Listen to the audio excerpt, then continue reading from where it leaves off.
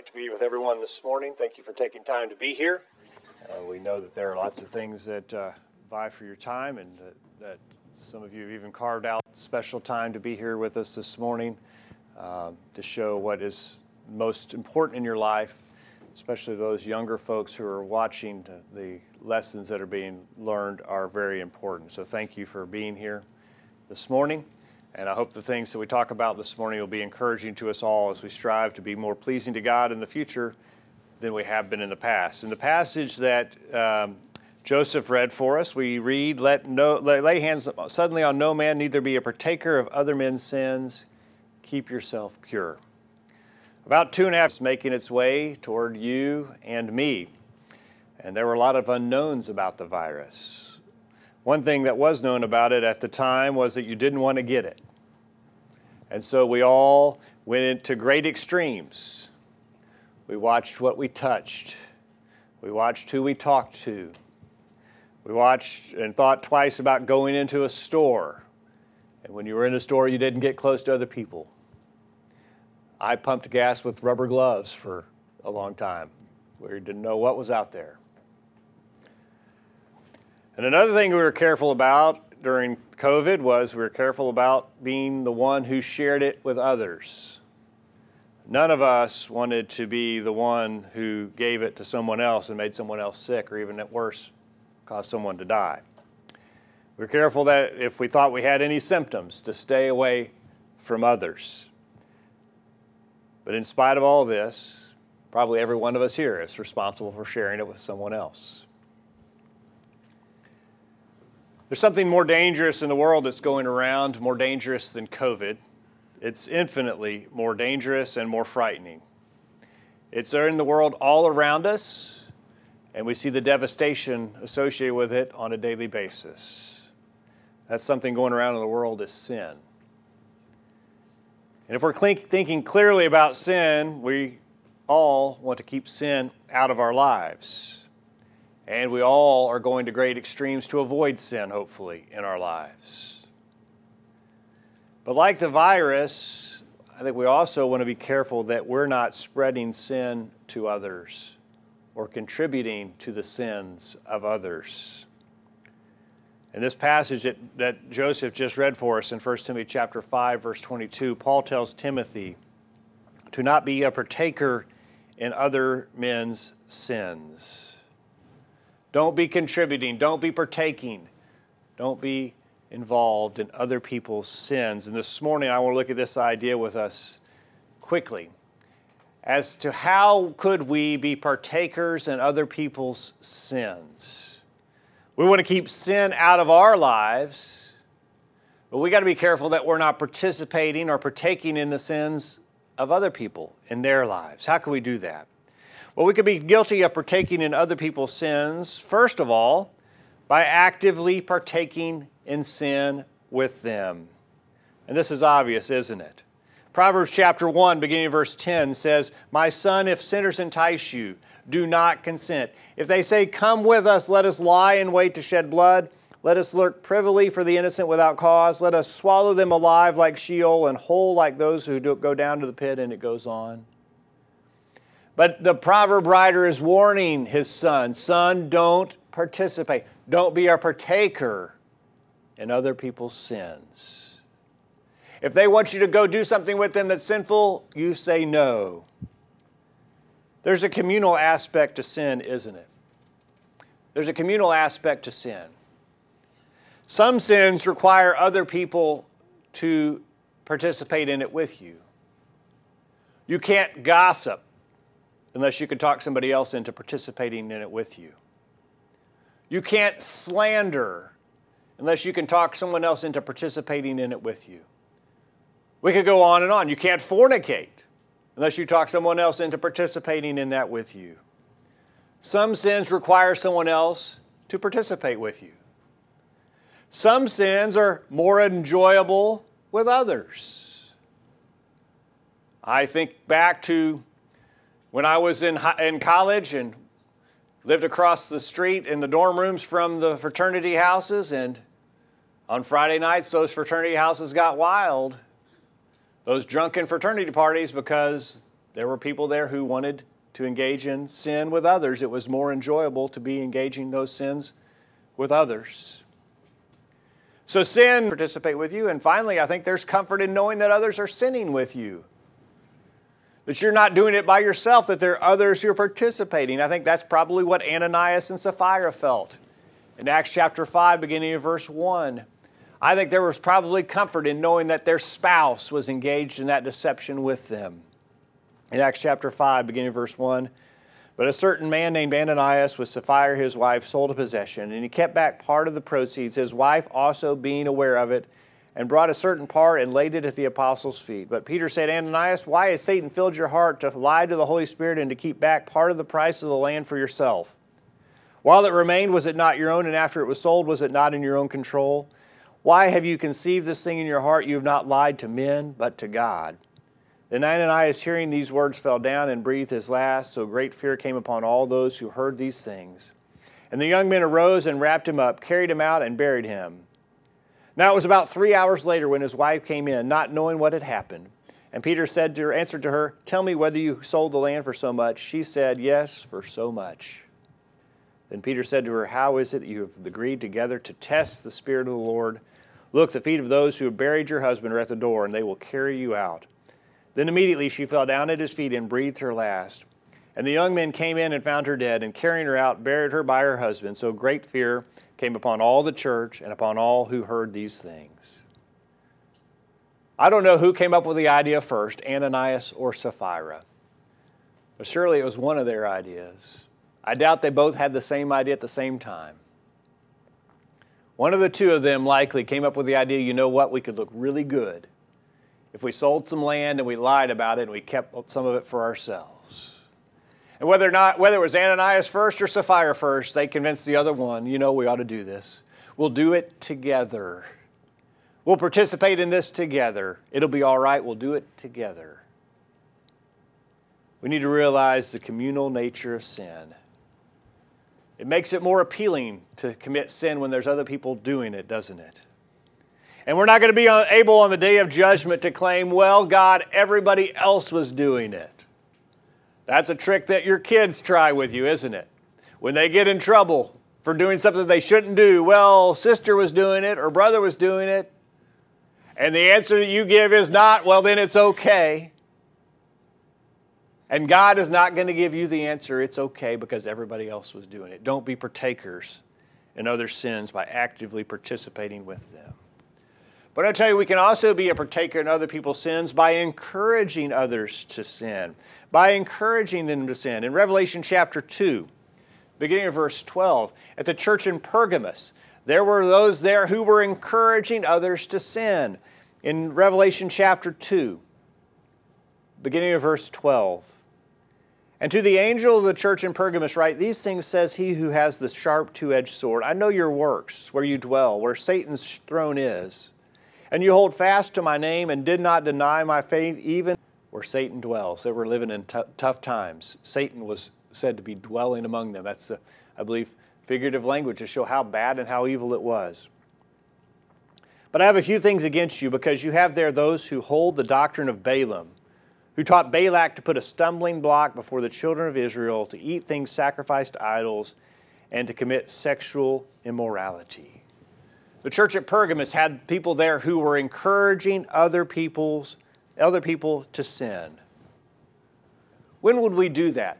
When would we be actively encouraging other people to sin? It seems really out there, doesn't it, that you could actually be encouraging other people to sin. Well, we could do it like Balaam did.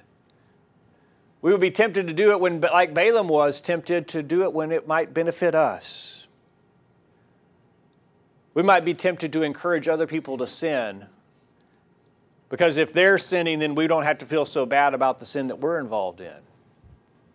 I might encourage somebody else to sin so that I don't feel so much guilt about the sin that I'm involved in.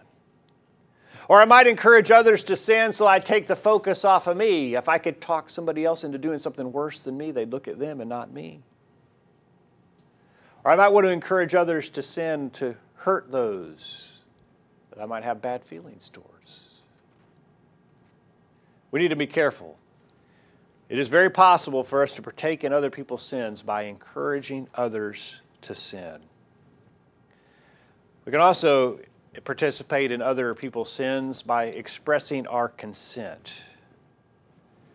We can encourage others to sin by expressing our consent or agreeing with that what they're doing is okay. You know, it's okay that you're doing this or doing that. That's what Saul was guilty of in Acts chapter 7. In Acts chapter 7, beginning of verse 51. In Acts chapter 7, verse 51, Stephen is on trial. Stephen is giving his defense, and it's about to get really bad for Stephen. And notice Saul's participation in this. He wasn't actively involved in it, but he was consenting to it.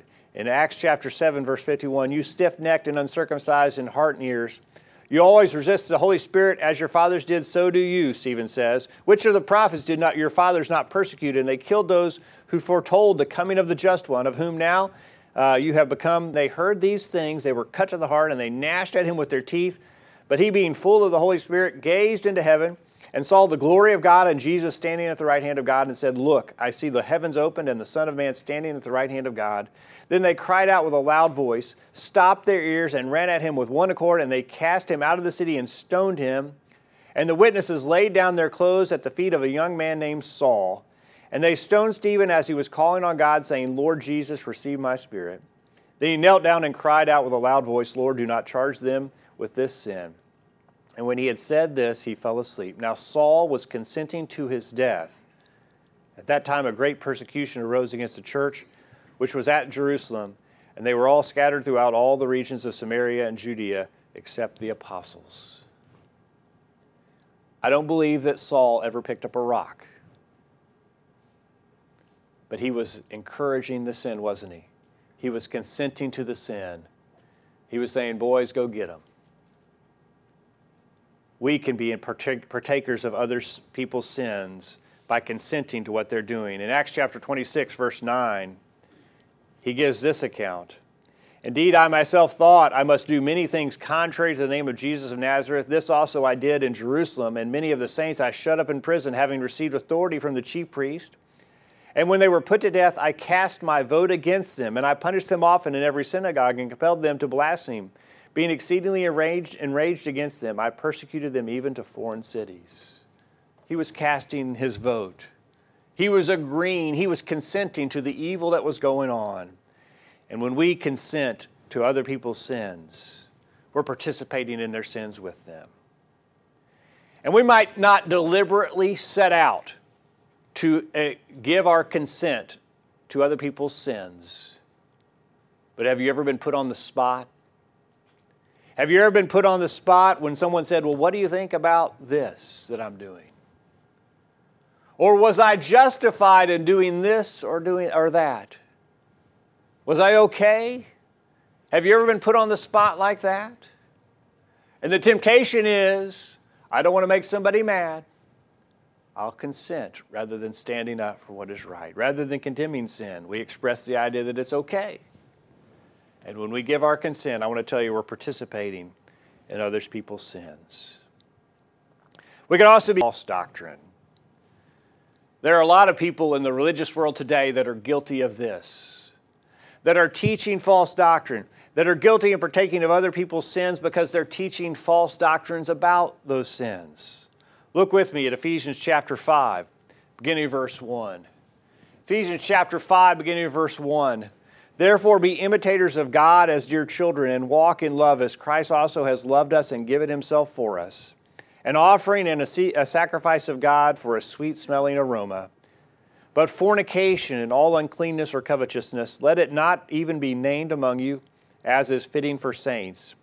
Neither filthiness, nor foolish talking, nor coarse jesting, which are not fitting, but rather giving of thanks. For this you know that no fornicator, unclean person, nor covetous man, who is an idolater, has any inheritance in the kingdom of God, Christ and God. Let no one deceive you with empty words. For because of these things the wrath of God comes upon the sons of disobedience. Therefore do not be partakers with them. For you were once darkness, but now you are light in the Lord. Walk as children of light. Do you see that? It says here that they would come to them with empty words. They would deceive them with empty words. I want to tell you, in the religious world today, there are empty words being proclaimed from pulpits around this nation. Empty words that say it's okay for you to be engaged in that unlawful marriage. It's okay for you to be in that homosexual relationship. It's okay for you to do this or do that. They're empty words that encourage people to be partaking in those sins. When we're a false teacher, when we're not standing up for what's right, we can be partakers in the sins of others. Sadly, there are some in the Lord's church that are doing the same. Those who are teaching false doctrine around the idea of marriage and divorce and remarriage. Those who are teaching false doctrines about fellowship. They might be doing it for reasons of popularity or for profit, or because they lack the courage to stand up for what is right. But I want to tell you, when we don't teach the truth of God's Word, when we teach false doctrine, I want to tell you, it causes us to become partakers in the sins of others. We can also become partakers in the sins of others when we fail to rebuke sin. When we fail to rebuke it, when we go along with the sins of others and don't speak out, we can be guilty of partaking with them. In 1 Samuel chapter 2, beginning in verse 22, Eli has some boys who are now men, who are engaged in all types of wickedness, and he didn't speak out against it. He didn't condemn it, and he's held responsible for that.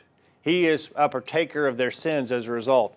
In 1 Samuel chapter 2, beginning in verse 22, now Eli was very old, and he heard everything his sons did to all Israel, and how they lay with the women who assembled at the door of the tabernacle of meeting. So he said to them, why do you do such things? For I hear of your evil dealings from all the people. He just says, why are you doing this?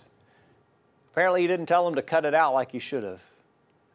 He expressed that he wasn't pleased with that, but he didn't rebuke them apparently like he should, because notice what it says in 1 Samuel chapter 3. 1 Samuel chapter 3, beginning in verse 11. Then the Lord said to Samuel, behold, I will do something in Israel at which both ears of everyone who hears it will tingle. In that day I will perform against Eli all that I have iniquity which he knows, because his sons made themselves vile, and he did not restrain them. And therefore I have sworn to the house of Eli that the iniquity of Eli's house shall not be atoned for by sacrifice or offering forever. Eli did not restrain his sons like he should have. And he was held responsible because he was, in effect, partaking in their sins. And when we don't condemn, when we don't rebuke sin like we should, we can be partakers of other people's sins as well. In 1 Corinthians chapter 5, a lengthy reading here in 1 Corinthians chapter 5, beginning of verse 1, there was great immorality in the church at Corinth. An incestuous relationship was engaged in there in Corinth. And rather than rebuking that sin, they were proud and puffed up that they were sort of tolerant of that. And they should have been rebuking it, but they weren't. And notice their condemnation in 1 Corinthians chapter 5, verse 1. It is actually reported that there is sexual immorality among you, and such sexual immorality as is not even named among the Gentiles, that a man have his father's wife. And you are puffed up and have not rather mourned that he who has done this deed might be taken away from among you. And it goes on, and it tells them that they need to purge this out of their number. But they were proud and puffed up. They weren't condemning sin like they should. They weren't rebuking sin, and they were partaking in it. So many turn a blind eye to the sins of those around them. A blind eye to sins of their brethren in the church. And we might say, well, I don't agree with what he's doing. But we never say that we don't agree. We never express that disagreement to the one who's in sin. We say, well, I wouldn't do this, or I'm concerned about that, but we keep silent. And we continue to fellowship and act like everything's normal. We can be guilty of partaking in other people's sins when we rebuke. Quickly, I'll tell you, we can also be guilty of partaking in other people's sins by the sin of flattery. That's closely related to this idea of failing to rebuke, and that is the sin of flattery. Not only when we don't condemn, but when we tell the other person, taking in their sins. In Proverbs 20, When we flatter them and tell them what they want to hear, we can be guilty of partaking in their sins. In Proverbs 26, verse 5, open rebuke is better than love carefully concealed. Faithful are the wounds of a friend, but the kisses of an enemy are deceitful. We have to be the one who gives that rebuke when it is needed. Instead of the flatterer who tells the hearer what they want to hear, who tells the sinner they're wonderful when they're wretched, who tells the sinner that they're perfect when they're plagued with sin, who tells the sinner that they're special when they're sinful. When we flatter, we partake in other people's sins. When we approve of false teachers, we can partake in other people's sins. When there are those who are teaching false doctrine, we've got to be careful about how we respond to them. 2 John verses 9 through 11, whoever transgresses and does not abide in the doctrine of Christ does not have God. He who abides in the doctrine of Christ has both the Father and the Son. If anyone comes to you and does not bring this doctrine, do not receive him into your house, nor greet him, for he who greets him shares in his evil deeds. He's a partaker in his sins. By the way we respond to those who are teaching false doctrines, we can be partakers of their sins. And then finally this morning, we can be partaking in other people's sins with our influence. We know this passage from heart, 1 Corinthians chapter 15, verse 33. Do not be deceived. Evil company corrupts good habits. And we teach this verse to our kids, don't we? This is probably a memory verse that you've thought about for your kids or maybe have worked on with your kids. Don't be deceived. Evil companions, evil company corrupts good habits. We need to think about this on the inverse, though, on the flip side. You know, if evil people can corrupt me, I can corrupt other people. If other people can be a bad influence on me, I can be that same bad influence on other people. And I can be a partaker in their evil deeds. How is my influence affecting others? Is my attitude towards God and His will, are my actions affecting other people negatively? How about my priorities or my focus or my outlook when things are difficult and challenging? Are my actions that I'm displaying to other people being a good influence or a bad influence? I could be a partaker in the evil deeds and the sins of others by my influence. Lots of ways that we need to be on guard against being partakers in the evil deeds of others. Are we guilty of this? If so, our soul is at risk, and the soul of others is at risk as well. Let us be on guard against participating in the sins of others. What about you this morning? Are there sins in your life that are impacting not only you, but those who are around you? Are others suffering because of the way that you're living your life? Are you participating in the sin and ultimately the eternal punishment of those that you are around, those that you love? If there are things in your life this morning that need to be corrected, will you let us know while we stand and sing?